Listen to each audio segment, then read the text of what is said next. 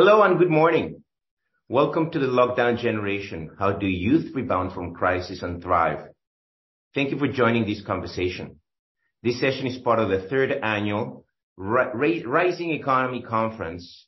This is just one of more than 20 conference sessions helping us to cut through the noise and find clarity about the future of where we live and work.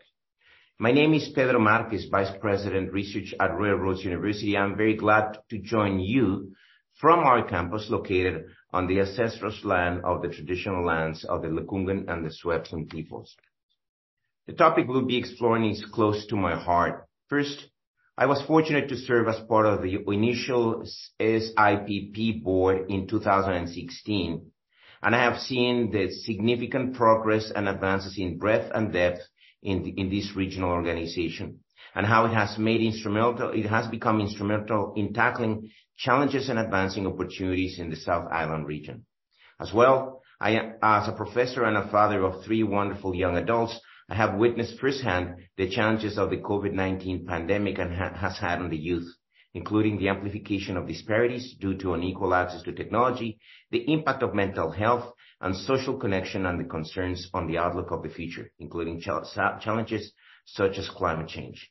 I am a firm believer in the power of collaboration, creativity, and constructivism.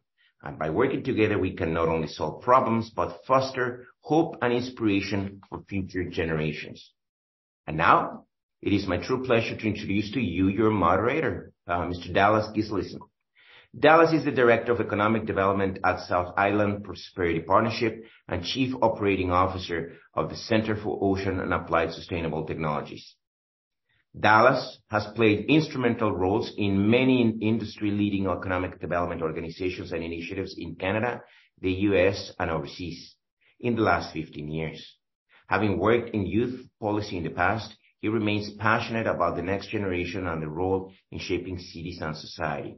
Thank you, Dallas, for the great role that you do as part of our community. Over to you, Dallas. Good morning. Wonderful. Thank you so much, Dr. Marquez, for the kind introduction, and welcome everyone to today's session. An important topic, as was alluded, and one that's also near and dear to me, not just because I worked in youth policy, but I also have two children. One is a young adult attending UVic. Another one is an emerging teenager, and it's interesting living in a household with this new generation coming up, because they observe the world in such a fresh set of eyes, but also, obviously have some anxieties about the future. And some of these we're going to talk about today. So I'll introduce our wonderful panel in a second. I just wanted to talk about sort of the topic, going back to this work that I did in youth policy, one of the inspiring figures in this work was someone who everyone will know, and that's Nelson Mandela. So Nelson Mandela was the first sort of world leader, if you will, to embark and create what's something called a national youth policy framework. There are many countries that have these now, but South Africa was the first. And Nelson Mandela has this quote where he says, I'm going to paraphrase it. But he says, you can tell a lot about a civilization by the way they treat their youth and young people. And I think that's, true today when you look at the issues that young people face, as were alluded, unemployment, unaffordability, lack of housing or mental health issues, and this new thing that many of us are grappling with around sort of climate anxiety and sort of the pressures of uncertainty. So we have three tremendous speakers with us today to talk about this, and more importantly, to inspire us and talk about solutions. What can we do to retain, to engage youth and young people in our communities, in our workplaces, and maybe even in our own homes? I want to offer a quick definition, though. Youth, when I say youth, I use the United Nations definition, which is young people aged 15 to 24. But then I also add this young people, youth and young people, to say that, we're not just talking about a very narrow defined youth definition, but we're also talking about young adults, people who are starting their careers, coming out of high school, post-secondary, or not. And they're equally as important. So youth and young adults is sort of the phrase that I've been using. So I'm going to turn over to our speakers in a second, but just a quick overview on the format. About halfway through the conversation, we'll be taking questions from questions from the audience. And you can submit a question anytime through the Zoom Q&A, which is down there below the video. The session is actually also being recorded. And so you can also submit your question anonymously if you don't want it to live on forever and ever on the internet. To interact with the attendees, you can use the Zoom or Whova chat.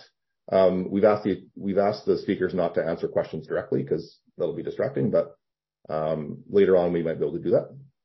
But the production team will be monitoring the Whova chat as well as the Q&A for those joining us in the app itself.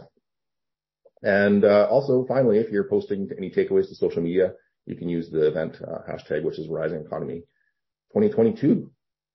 All right, so jumping into it, let's introduce our panelists today. So first, Robert Bernard, who is the co-founder of Youthful Cities, an organization focused on applying the power of urban youth globally, making cities better in the process. Youthful Cities creates data-driven solutions, including indices that rank cities, as well as web apps to help young people use data effectively.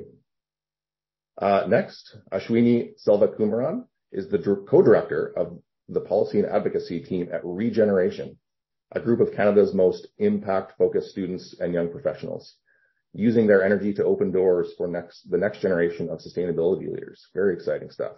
Ashwini is a recent graduate from the University of Toronto, and she's also the president and founder of the Brown Citizen Circle, which she started after realizing a need to bring together and vocalize the racialized experiences of Black, Indigenous, and South Asian youth. A true leader. Next, Isabella Kennedy, who is the editor-in-chief of the Martlet, and many in our audience will know the Martlet, which is University of Victoria's independent newspaper. Isabella manages a team of young journalists, editors, and volunteers. A former academic All-Canadian, Isabella completed her BA with an honors specialization in creative writing and English language and literature with distinction from the University of Western Ontario in 2021. She has a passion for great storytelling and a drive to help others. So let's jump into this. I'm going to ask each of you, actually, maybe just while I have, so maybe turn your cameras on as we get going here. So I'm going to ask each of you to tell us in your own words why this topic is so important to you right now. We all know about the COVID-19 and the issues with lockdowns, etc. But what we might not know is how is this impacting youth and young adults today? I'm going to start with let's start with Robert with Youthful Cities. Very well. I spent last 30 years in some ways exactly in this topic, so it's been important. I think what I've seen in the last 2 years is it's accelerated a lot of the big challenges that young people face. The pandemic, there's lots of things that were happening before the pandemic that just, I'm looking at, double the unemployment rate amongst young people, for example. That's been around forever, but it actually went to triple during the pandemic, and it was the slowest group to rebound, just as a quick example. So everything we do at Youthful Cities is really focused on this topic. So it's really important to me. Great. Thank you, Robert. How about Isabella? Same question. Yeah, so I think this topic is really important because a lot of the rhetoric, I think, has shifted for getting back to normal. And for a lot of students and for a lot of young people, I think we almost shifted away to getting back to normal too quickly. A lot of people experienced huge loss in terms of not being able to go through major milestones in their lives. People graduated through Zoom. People didn't get to have those really big life experiences. And there has been makeup graduations and makeup parties and things like that. But there was this whole part of our lives that was taken away. And I think it's important to reflect on the lasting effects of that and not being able to go through and experience those moments. And then also looking at, how can we challenge what's been going on, and how can we come through and thrive after not experiencing those things. Yeah, no, as an anecdote in my own house, my older son starting university, sitting in his bedroom in virtual classrooms, not having that experience, like you said, of going to college and, all the social connections and those new experiences. Ashwini, what about you? Sure. So I really like Isabella's point, and to speak to that, back in 2020, when the pandemic first started, our organization, BCC, the Brown Citizen Circle, we actually did a few roundtable interviews, and we talked to youth not only in Canada but internationally to see how the pandemic has sort of exacerbated certain inequities that were already happening at the forefront beforehand. And now many youth felt extremely lost. And I remember even for myself, my bedroom transformed into a classroom. It was such a different point in time. And going forward, I just think that youth are at a unique vantage point to really lead the future. One thing that I've been hearing consistently since the pandemic and even before is that youth are falling behind. But I actually want to challenge this notion and see how actually can we lead forward. We have so many unique skill sets, and especially in this technocentric era, I think our capacity and passion for ongoing learning will really help to lead as we enter a new era of change. So I've always been passionate about youth development, specifically for visible and racialized minorities, and I'm excited to see how youth can further equate into the situation. Well, you skipped ahead, because my later questions are going to switch us onto this optimism note, because I too am a perpetual, relentless optimist, and I think young people have so many assets and potential and leadership and all these great skills. So we'll talk about that in a few moments. But let's first focus on doom and gloom. Just kidding. So first question, I'm going to go back to you, Ashwini. So every generation seems to have these major world events that, or circumstances, if you will, that shape their worldview, shapes their challenges that they have to overcome, but also the opportunities too. What do you think is different about today's youth and young people, the challenges that are faced and circumstances that maybe previous generations might not appreciate? Yeah, definitely. So I think there's a few things. I mean, for starters, as a lot of younger Canadians are finishing school, including myself, and we're beginning to work or entering that sort of new landscape, I think I would say we are feeling very squeezed by the stagnant sort of income, higher cost. There's less time and significantly more debt. But also oftentimes we found, at least I'll speak on behalf of the youth I work with, that we don't feel extremely heard at the decision-making table, because we feel that a lot of governments and socio-academic or political institutions are making decisions not only without considering the sort of present-day trade-offs, but also unique challenges at this time period, such as mental health, burnout, climate anxiety, eco-grief, that can really hinder youth sustainable growth and progress. And another challenge I would bring up too is that youth are hugely underestimated in terms of the knowledge and capacity that we can bring to the table, specifically coming out of the pandemic, and in the skill set that we are assumed to be bringing into the workforce. And in my work, this is particularly true for Indigenous communities, youth with disabilities, and racialized minorities or visible youth, who are particularly uniquely disadvantaged and require sort of additional resource building to overcome profound barriers. So to sum it up, I think the most important thing to recall is, as opposed to the past, I think having a sort of one-size-fits-all approach is not going to work for our new and emerging youth population, which is extremely diverse in terms of the lived experiences that we bring forward. And especially now, it's really critical to consider the distinct power of a diverse group of youth and really focus more on equipping us with the tools and support to encourage our diverse skill sets and really move forward as agents of change. Yeah, well, geez, wonderful answer. Yeah, thank you so much. Isabella, so same question. So you day by day are sort of reading the sentiment of a place where multi-generations are literally, I don't want to say colliding, that sounds violent, interacting. So what do you think, how does this generation and their issues, how does it differ and what might, I don't say older, more experienced generations, wiser, no, kidding. What are we not appreciating? I think one thing is that not everyone experienced the pandemic in the same way.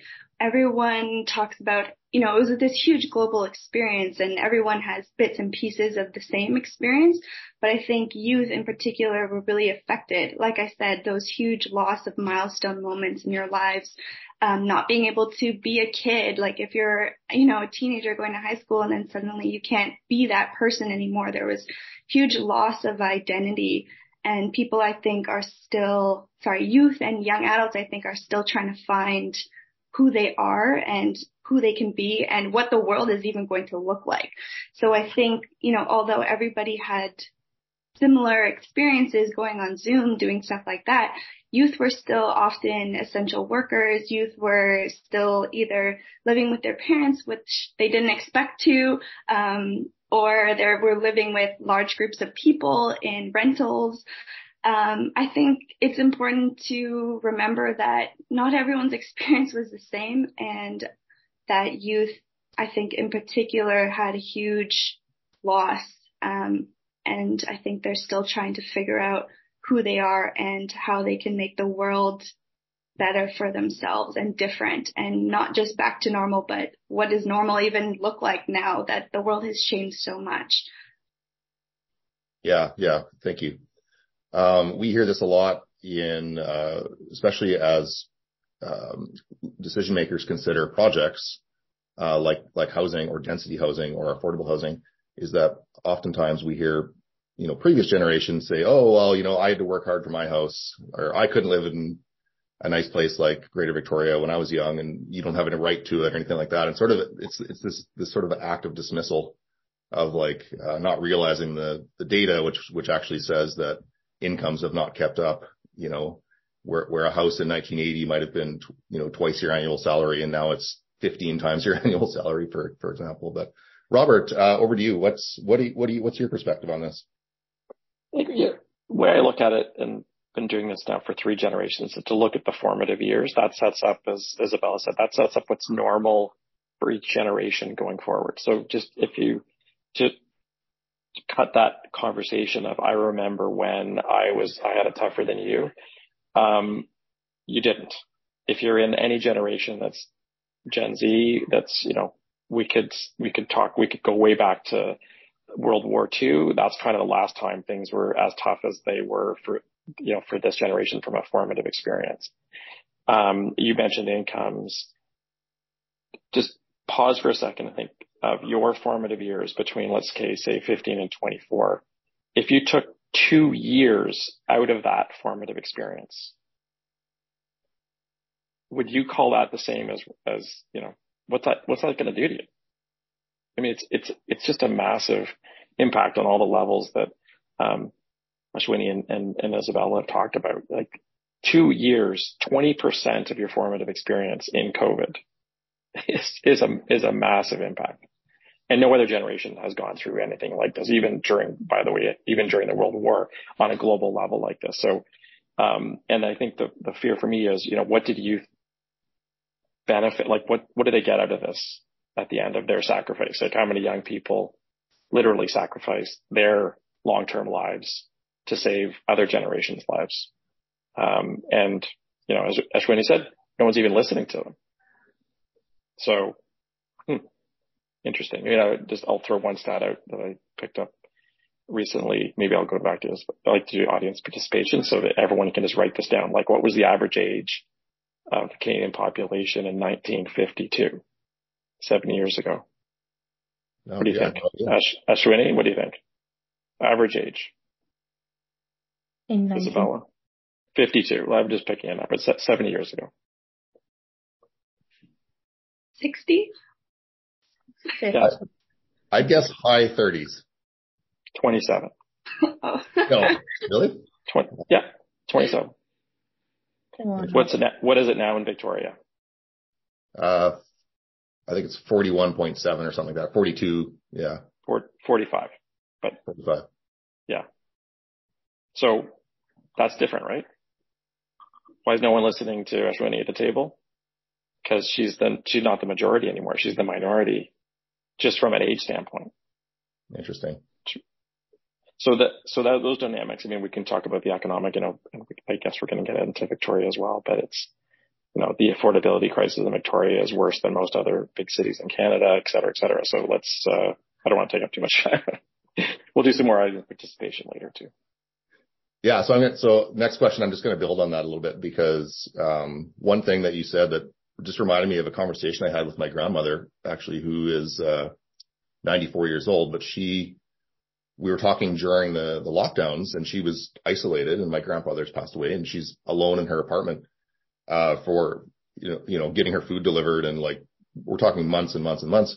And, she actually said something to me that really almost broke my heart. She said, this is actually almost worse than the war. And she said, not in the sense that, young people were going off and fighting and dying. She said, but for us back in Canada, mostly women, right, who didn't go to the war, she said, at least back then we had each other. And that really stuck with me, because as humans, it's so fundamental. Like, connecting to other humans is just everything, right? Like, we're communal. We need connection. We need social connection. And I'm looking at my son, who's stuck in his bedroom and not getting that. So that's, very, very profound to think about that. So in talking about these lockdowns and these aspects that have impacted young people in their formative years, as you said, Robert, working remotely, even when you're starting your career, from a professional development, from a learning and osmosis perspective as well, right? Working in isolation. How do we think this is going to play out now going, I don't want to say post-pandemic yet, because we are still in a pandemic, by the way. But how do we think this is going to play out here over the next, let's say the short term being the next, couple of years, as we sort of emerge from this COVID era into a post-COVID era? Start with Isabella on this one. Yeah, definitely. So looking at, I think, university in particular, although a lot of people didn't like moving to online learning, it actually opened up access for a lot of students who might not have otherwise gone to university. And so I think that in the coming years, universities are going to start offering more online learning opportunities and doing it better.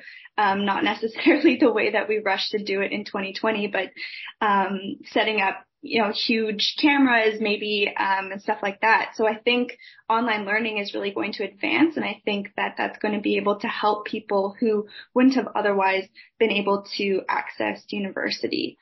On the other side, I think also you're going to see students yearning for in-person connections and for going to class and things like that. So I think there's going to be an interesting way of balancing, okay, how much is not enough connection and how much is can I go online and still learn in that way.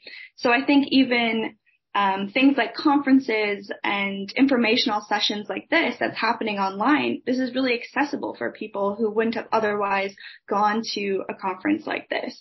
But I think it's also important, and I think it's going to be something that people are battling with. Okay, how much are we going to give up connection in order to have that more access? So I think that's how it's going to play out, at least on an educational university standpoint.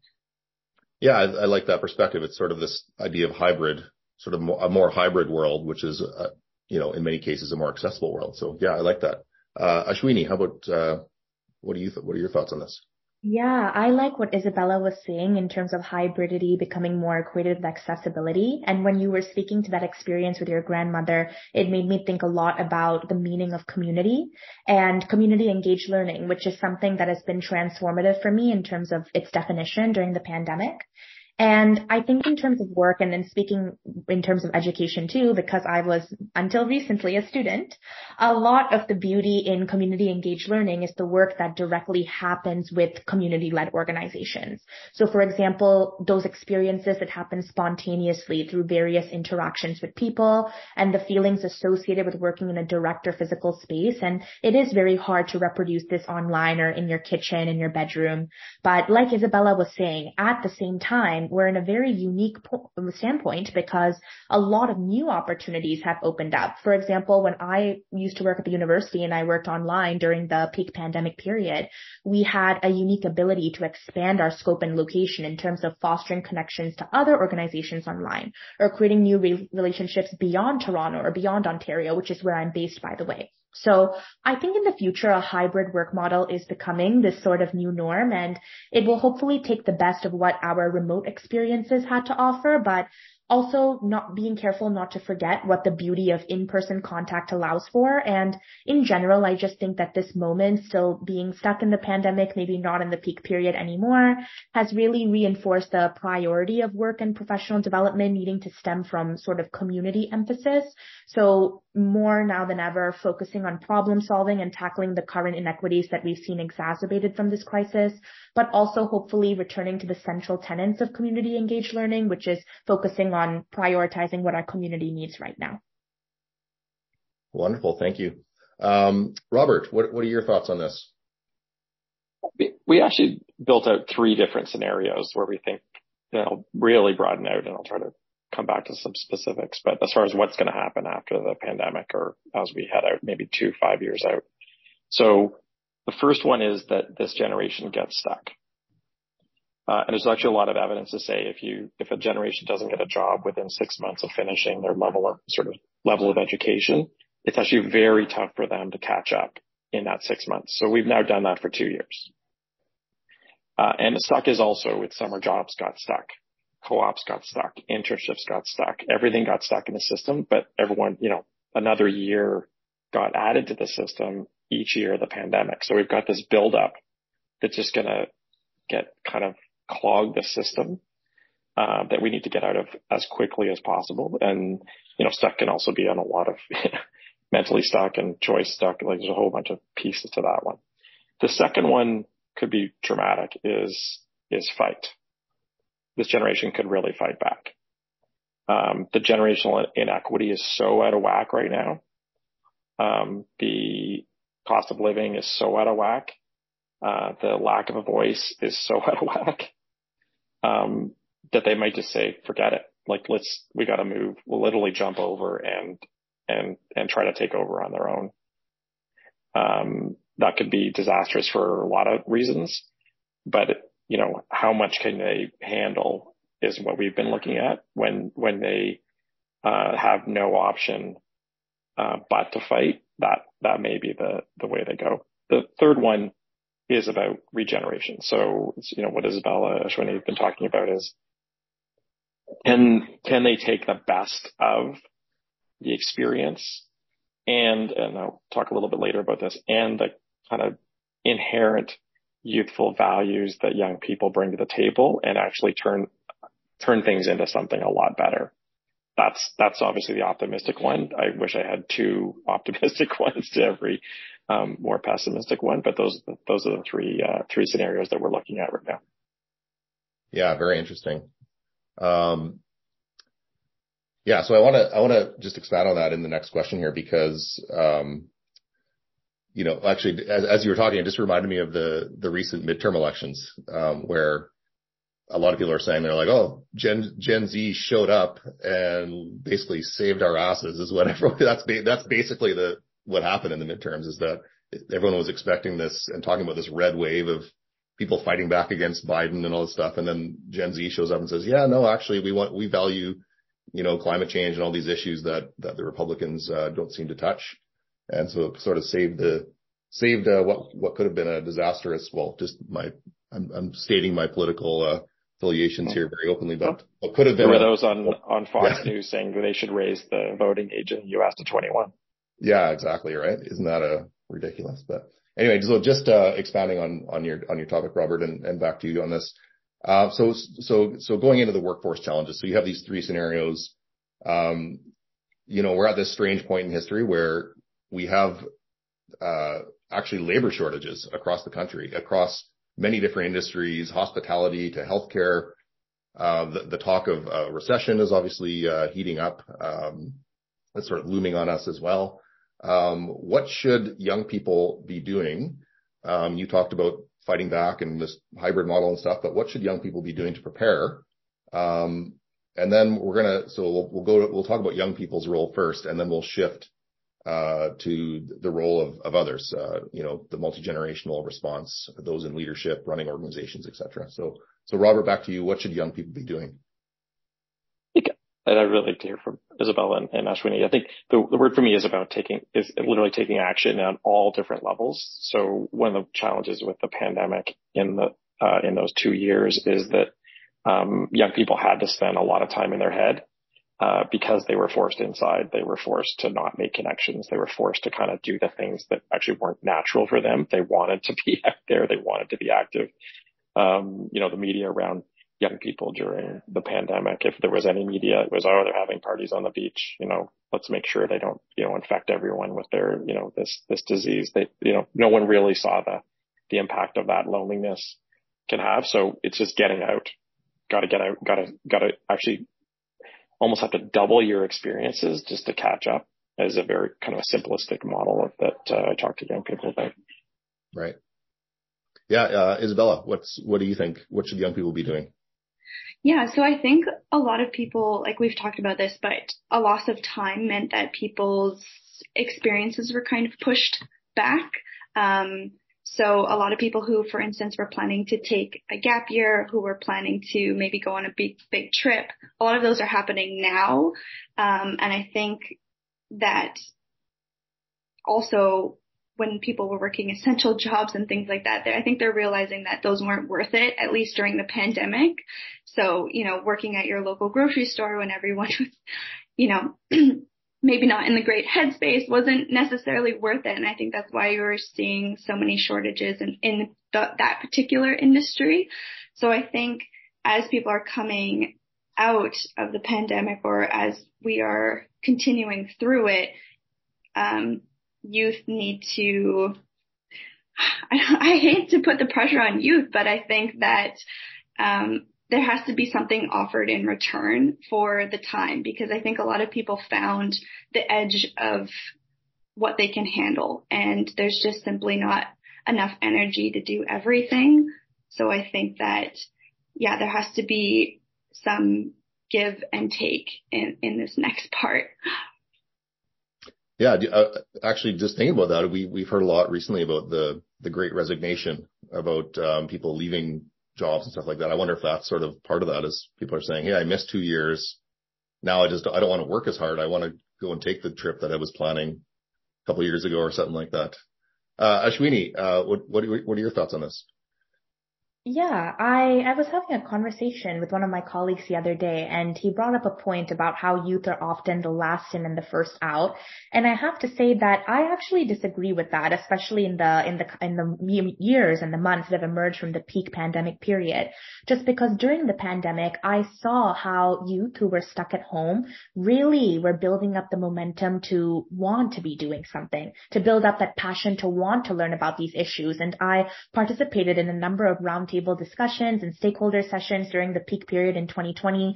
And the amount of youth that were staffed at these calls and conversations just inspired me, because it really shows that youth do want to do something about it. And it's more about tangible action and taking those concrete steps to ensure that youth have the knowledge sharing, skills building, and resources to mobilize and concentrate on these efforts. I think in terms of what young people should be doing to prepare, there's always this assumption that young people aren't prepared because they don't want to be or they don't know how to be. But that couldn't be further from the truth, because at least in my opinion, young people are at the best position actually to be leading the future and paving the avenue. But we really do need that guidance and the skills sharing from the leaders, which I know is your next question. So I'm going to hold off on answering that for now. Yeah, thank you. Thank you for alluding forward. So it's not all about, putting this all Ashwini is a mind reader. How does she know what the next question is? Yeah. So it's not all, we can't put all this on young people is where I'm going with this next one. So sorry, I messed this up here. So as leaders, so that's where I'm going. So as leaders of cities, municipalities, organizations, workplaces, what is our role in this? How do we attract younger residents to our cities? How do we engage them? How do we work with, even at the volunteer level? How can we sort of mend this, I'm going the chasm that's been in place here now that we're talking about. Starting with back to Ashwini, what do you think? You alluded forward to the next question. What do you think is the role of established leadership across the board? So I'll start with an experience in that over the past 2 summers, our organization, the Brown Citizen Circle, we held a virtual youth social policy case competition. And we asked youth, this has been concentrated in Ontario for the past 2 years, hopefully going to expand.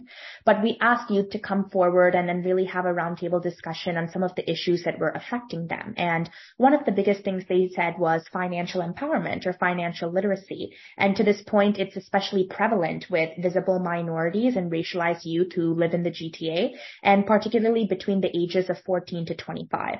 So they are in some of the most vulnerable positions right now in terms of their lack of knowledge sharing with financial literacy, but also the pre-existing lack of access to resource building. And I think I'm speaking particularly to racialized youth and visible minorities because I am part of that community. Unfortunately, a lot of the time, most organizations are not equipped to prepare for the success of BIPOC people. For example, this year alone, I think almost 400,000 Indigenous youth are going to be of age to enter the labor market. But a lot of the pre-existing inequities or the lived experiences that they go through are not recognized when entering the labor force. So in my opinion, I think that leaders and companies and institutions should really work now to foster a sort of dialogue between traditionally underrepresented or racialized youth groups and these sort of communities or institutions who often sit at the top of the corporate ladder. It's really about that, not only validating the lived experiences for each player, but also increasing the avenues for stronger knowledge sharing by amplifying these voices. So it's sort of a 2-step process. And I think this is really what leaders and institutions and corporations should be focusing on in order to bring more youth towards the workforce.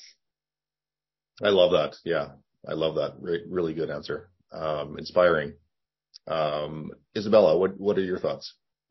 Sort of just to play off of what Ashwini said, I think also people at the top need to realize and offer more. I think people are going to continue to see labor shortages because it's simply too expensive, at least in Victoria, to work a job and rent at the same time, for instance, and afford the growing cost of groceries, things like that. I think employers, if you are able to offer more flexibility, offer better benefits if you can, that's really going to attract youth workers to your workforce. And not only that, but you, like Ashwini said, you need to be able to understand what's going on for diverse perspectives. Like, for instance, what did you do for Truth and Reconciliation Day at your offices? Did you observe that? What happened? Can you have those conversations? I think people are not just looking at what can this company offer me in terms of work experience, but what can they offer me in terms of understanding my experience and where I'm coming from. So I think it's not just about, it is just about offering more if you can, and if you're able to. Really good answer. Yes. And, Robert, your work, literally with Youthful Cities is about making recommendations around this question, around how people respond to these issues. What are your thoughts? Yeah. So, in May last year, we released a report, with help of RBC Future Launch, looking at trying to find the most affordable city for youth in Canada. So, and our definition of youth is it's 15 to 29. So we looked at 27 cities, and affordability is a combination of ideally high incomes and low cost. That actually gets you affordability. So The answer was, of the 27 cities as the most affordable, there wasn't one city that young people didn't lose money every single month. Wow. So in other words, there is no affordable city in Canada, big, small, medium. Like, we looked at a whole bunch of different sizes too. Victoria, came 19th in affordability. Just to give you a sense of the size of that, to have a living wage in Victoria would require a $5 an hour increase in minimum wage. And not just to get you to neutral. And then, people say, well, we need to help young people buy houses. They need to save a little bit of money before they can actually buy a house, right? So I think, from on the solution side, you either have to increase the wages or you have to decrease the costs. And on the wage side, I think there's room to grow. Again, lots of generational inequities around that, on the wage side. Even the sort of great resignation happened at the top level experience, certainly not at the lower level of experience. So we have to bridge that experience gap by getting people into the system. The second one is, transit really should be free for people under 25, not under 12. That's something a municipality actually has control over. It allows young people to get more access to their cities and not have to worry about it. It makes transit safer. The more people are on there, and the cost of transit affects young people in a disproportionate way to other populations. You need to deal with rent. You need to find a way to open up the multi-bedroom dwellings that are in, Oak Bay and other places around Victoria to allow more students in. I keep hearing about the students who can't go to UVic because they just can't find a place that they can afford. So they're just not going. So that means we're back to that stuck scenario. Now, the final one I'd put in there is you need to drop the voting age to 16. We need to compensate for that aging population by actually allowing more young people in to vote at an earlier age to kind of open up the door for new solutions like Ashwini's group is putting forward and other young people are putting forward. There's no reason not to do that, but Canada has it. Other countries have, so we wouldn't be the first to do that. But that's a kind of policy recommendation it's more of a BC one, but Victoria should be lobbying for that. Interesting. Yeah, that's lots of intriguing things there. And, we had, obviously we just went through a municipal election, and a lot of these issues were talked about around transit and access and making places that are more youth friendly, both from a child and, play parks and splash pads perspective, but also thinking about spaces that are designed more for young adults to connect, that aren't a bar, right? Or a shopping mall. And, places that are recognizing that people have diverse perspectives of how they use the city, both from a safety perspective, but also from a social connection perspective. So I'm going to jump ahead. I know, just to get the audience charged up here. So if you have questions for the panel, please put them in the Q&A. I'm going to ask one more question here just to get us going. But as they're speaking, just put your thoughts to paper here on the next question. So I'm going to jump to this optimism question, which we alluded at the beginning. As an optimist, I like to find opportunities for progress wherever I can. Young people are so well positioned because they're looking at the rest of their lives and saying, what can I do? Where is this life going to take me? And we don't want to leave. We want to sort of knock these disadvantages and barriers out of their way as much as possible.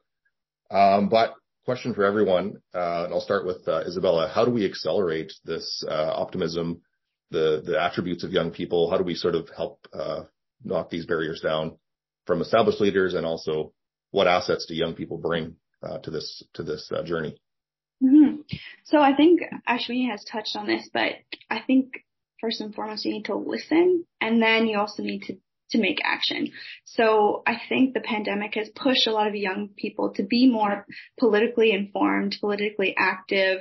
And I think there's a big emphasis on listening to young people and understanding what they're going through. But then that also needs to help with change. That needs to bring about some sort of action. You can't just listen and say, I hear your experiences, and maybe on the outside say that you're going to do stuff and then not actually work on it or create action. So for instance, a lot of people in the municipal elections talked about climate change, talked about increasing availability of accessible and affordable rentals. I'm really interested to see if any of those actually go through and if any change is actually going to happen. So I think not just focusing on listening, but also, making good on your word. Like if you want to help us, help us. Yeah, wonderful. Ashwini. Yeah, so our organization likes to live by a little three-pronged approach, vocalize, amplify, and equip. So like Isabella was saying, vocalize the experiences and especially the lived experiences of youth and really encourage our stories to be heard, seen, and represented, but amplifying them as well and really recognizing the positionality and diversity of experiences in each community, which will ultimately lead us to equipping youth to form connections and especially a broader array of connections and networking in this increasingly virtual world. And I think something important to consider is how accessible information is to young people. We still need a lot of connectivity and mentorship opportunities, and we need help navigating the system. And it makes me think of, for example, if you're in a remote or a rural area as a youth where your career choices are usually limited to a teacher or a nurse, how exactly do you learn about careers like green tech or an e-commerce worker? How can you make that information more accessible and go into these communities and assure youth that there's a variety of opportunities to choose from? So I think youth have that skill set to meet this sort of more knowledge demand and innovative and creative economy, but really making sure we put in those resources and that accessibility framework to cater to these diverse youth is going to be a critical step for the government and the economies. Yeah, I agree. Robert, what are your thoughts? Yeah, I think I'll go more philosophical on this one because I think it's important, and this audience participation again, if you've got a pen or you can type it into your phone. But when we look at youthfulness, we've actually defined it in 6 terms, 6 adjectives. So youthful means to be connected, to be curious, to be open, to be dynamic, inventive, and playful. Curious, connected, open, dynamic, inventive, and playful. So first of all, if you think about the pandemic, it literally wiped all of those things out for everybody. We sucked all the youthfulness out of society. But the group that's most likely to bring it back fastest is actually young people. That's where you learn those skills. That's where you inherently have them. People will lose them over time. If they choose to lose them, you don't have to. Like you can be youthful into your 90s and 100s if you want to. You just have to make a conscious choice to do that. But in order for you to be youthful, you actually have to build those skills in those youth years, right? That life stage. But that's really what young people bring to employers. Like, would you want to hire someone if you scrap the age thing and the photo? Or you want to hire someone who's curious, connected, inventive, open, dynamic, and playful? Yeah, bring them on. You want to have a city that embodies that? That's what actually makes cities vital, exciting. That's what's going to bring in new businesses, a vibrant economy is based on those same values. So the more young people you bring in, and I'll just toss out a challenge to Victoria, just make a commitment. You're going to house 100% of the people who want to come into the city. Find a way, find a bedroom, find a safe spot for those young people to come in, because you've got one of the lowest youth populations by percentage in the country right now. So it's going to be really tough to shift the economy if you have that big a gap in young people. But those values are so critical to organizations, they're so critical to cities, and those are the things that we want to keep promoting going forward. Yeah, wonderful. I completely agree. I live in the neighborhood closest to, or one of the neighborhoods that sort of surrounds UVic. And it's sort of staggering to me that how few options there are for like student housing, there's single detached housing that's sort of literally surrounding the campus, and we should have more density around there and make it more vibrant and more, just as an anecdote for what you're talking about. Yeah. Victoria also has the lowest birth rate in Canada as well. So we're not even making our own young people to replace aging. As probably, I'm sure Isabella knows this one, but universities literally made billions of dollars during the pandemic. Students got zero discount on subpar education. And, how many residences are we building? Like, are we keeping up with the capacity? We basically told every young person in Canada they have to have a university degree just to get a base level of success. And we can't actually house them for their first year of university. Okay, I'm going to jump to a couple of audience questions here. The first one is a perspective about the makeup of the panel and just our inherent biases from our worlds. But I'll jump to the root of the question, which is, what are the experiences of those in the trades? So some of the service jobs, trades, etc., who were at work, in-person construction sites and all these things during the pandemic. What are some thoughts on this just from there? Obviously we need to build housing. Somebody has to build it. Just as an example of a type of occupation that pays well and there's good opportunities in there. What are some thoughts on this? Whoever wants to jump in, maybe. I'll just quickly jump in and say, even though it wasn't affordable, the most affordable of the least affordable of the cities was Lethbridge, Alberta. And the reason it was affordable was because of the trades. So that's because they're just higher paid jobs, and they get you to that living wage. The one challenge in that model around trades is that Lethbridge also had the highest gender gap. So if you're a man, you did better in Lethbridge at almost 20% better than women in that stage. So the trades, as long as it's certainly across gender lines, is a great answer, and Canada, Victoria needs them desperately. I know lots of building projects in Victoria have stalled because of lack of labor. So clearly that's a key part of the solution, I think. Right on. Any other thoughts on that? Yeah, just playing off of that, there was a headline a while ago that was builders can't build houses because they can't find housing in Victoria. So I think a huge thing is still the inequity and unaffordability of the city itself. So, and it would affect trade as well. So even if you do have a job here and you can't live here, you can't find somewhere to live or rent, that's also going to push you out of the city as well. So I think in the municipal elections, that was a huge topic as well. It's like, how do we attract builders? How do we incentivize building in Victoria? And I think I'll be interested to see what they end up doing and how they do that. That's great. And so I'm going to jump. There's one last question here, and then we'll have to I think we'll have to wrap up after this. But okay, so the question is, in addition to addressing transit, rent, voting age, minimum wage, what are your thoughts on free tuition? I think everyone's going to say, wouldn't that be great? As long as the student is attending and achieving. Are we missing out on a lot of youth talent that can't get access?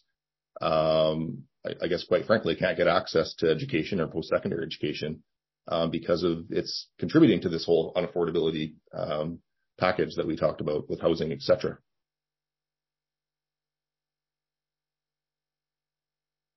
Everyone's just nodding. Yeah, free education would be great. Yeah.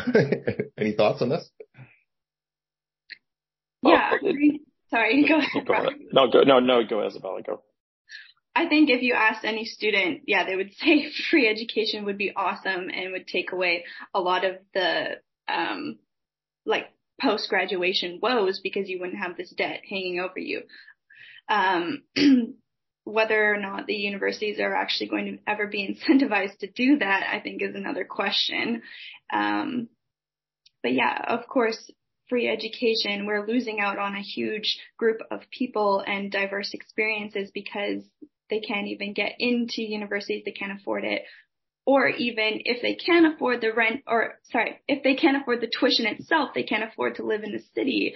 So I think it's really telling, for instance, that at UVic, the food bank saw huge levels of traffic over the summer. People needed food and were using the food bank really quite often. So I think tuition is huge, but so is the affordability. So if you can try and make the city more affordable, then education is going to go hand in hand in that. Right. All right. Last, just comment from Ashwini. I just wanted to hear, just expanding on that, perspective about your work and in working in diversity and with racialized populations. We all know that Indigenous populations are very fast growing all across the country, but BC has a large number of Indigenous population. That's we obviously, to engage them and to get to embrace this idea of the journey of reconciliation. Thoughts on that, and then we'll wrap up. So there's a decolonization coordinator at our work, and she said something that I always think about, which is indigenization is the job of Indigenous people, but decolonization is the work of everyone. And I really try to integrate that philosophy into my work every day, because I've been trying to think about what does it mean, especially for me who is an immigrant to Canada, but it still benefits from settler privilege. What does that mean? And how can I use my experiences and take accountability in order to account for the other First Nations peoples and Indigenous communities that have settled in our land first and foremost? And if your question is more about engagement, I would say that Indigenous peoples are tired and they're already exhausted with the amount of effort and the amount of the outpour of their voices and support that have been fueling into issues, for example, the TMX pipeline. And one thing that we can really do in order to aid is not only be a good ally, but it goes back to what I was saying before in terms of really working to validate their lived experiences. A lot of times I think what institutions do and go about the wrong way is asking or requesting Indigenous people to come and share their stories, tell us what we can do better. Those communities don't want to do that. There are already a lot of resources in place for us to learn and take the resources we need to be appropriate allies and not only work to validate their lived experiences and stories, but really amplify the impact of their work. But it is a very thin line, because while, indigenization, like I said, it's their job, we can all work to really decolonize our mindset and put more into the resources to support these communities. So I hope that answers your question about engagement.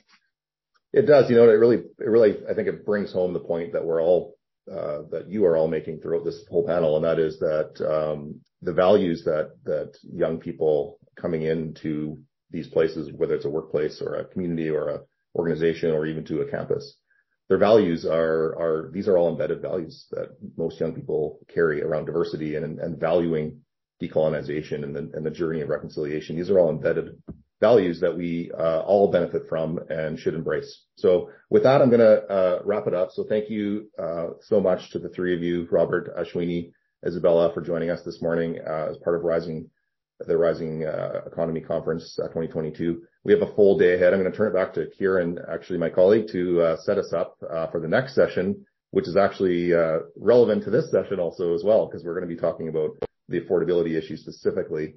Kieran, can you close us up? Yeah, thanks, Dallas. And thank you to all our speakers for your time and wisdom today. Very much appreciated. Thank you to Royal Roads University for sponsoring this important conversation. And thank you to our presenting sponsor, RBC, and our Catalyst sponsor, Vancity, for supporting Rising Economy 2022. We encourage you to head back to the Hoover platform to continue the conversation. Up next, as Dallas mentioned, at 9:30, please join for the panel, Vital Conversations, How Can We Afford to Live Here? Thank you for joining us for this great session, part of Rising Economy Week 2022. Thank you very much.